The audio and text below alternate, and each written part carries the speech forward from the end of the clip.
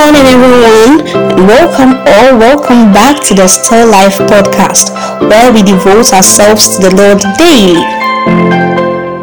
Hello, welcome everyone to today's episode of the Still Life podcast.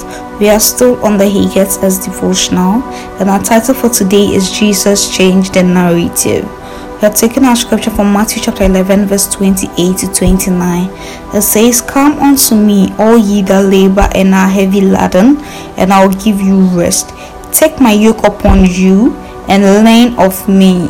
For I am meek and lowly in heart, and ye shall find rest unto your souls." Amen. The devotional says, sometimes Jesus doesn't meet our expectations. When he showed up in the first century, people expected him to liberate them from an oppressive government. They expected him to be intimidating and powerful and usher in a new age and way of life. How else do you fight for justice and peace?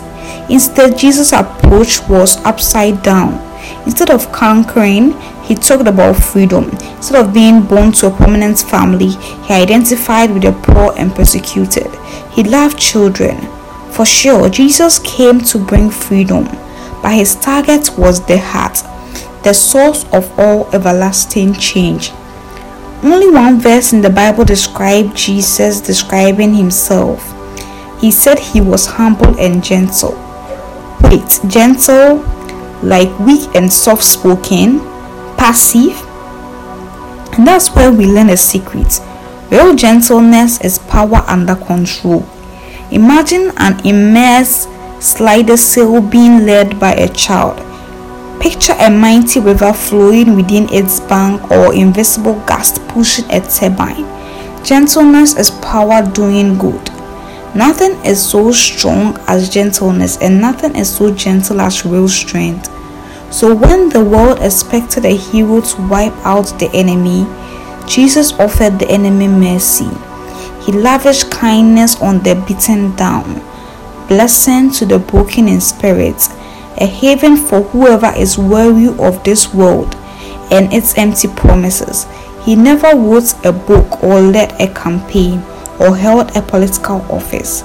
He didn't do anything that we typically link with greatness. But he did say, "Come to me, for I am gentle, and you will find rest for your souls."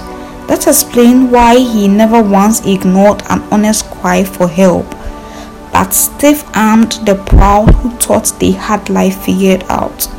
That's why when we meet Jesus in the Bible, he is surrounded by the most unexpected crowd. The marginalized, the unknown, the weak. Where are all the power players, the social influencers, the people who can make things happen? Apparently, humility tells a better story, and when word of it got out, it went viral. All his life, Jesus fought against people's expectation, yet he knew what he was about every moment between his birth and death. No one criticism or opposition knocked him off course. His journey progressed intentionally to his ultimate goal. That goal was beyond our expectation, but so does his love. Amen. Gentleness.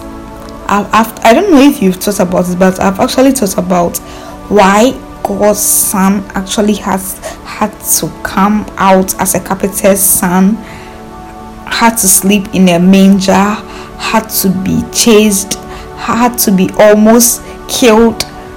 I thought of all those things because I feel like God bringing his son into this world, he being comfortable, he not lacking anything, should have been his first priority. Like he should have born with like a unique silver spoon in his mouth. But then we have Jesus, who was born in a manger. We had Jesus that even before he came out, he was being chased. He was almost killed. We had Jesus, whose dad was a carpenter. We had Jesus, who came from a not so rich home. Yet still, he was the Son of God. Yet still, he was all powerful. He could do all these miracles, but he was gentle. He was humble. He was unique. So this is telling us that irrespective of the home we come from, irrespective of the weight of our surnames, irrespective of the wealth of our parents. It pays to be humble, it pays to be gentle. Jesus' father was the father of all wealth, yet still he was this humble. How much more we with just the wealth of our earthly fathers?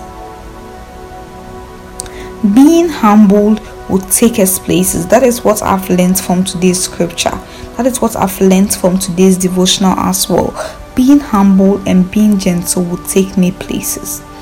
Father, I thank you for your word that is reminding me today that irrespective of who I am and where I come from, to remain gentle and to remain humble. Thank you for this reminder. In Jesus' name, amen.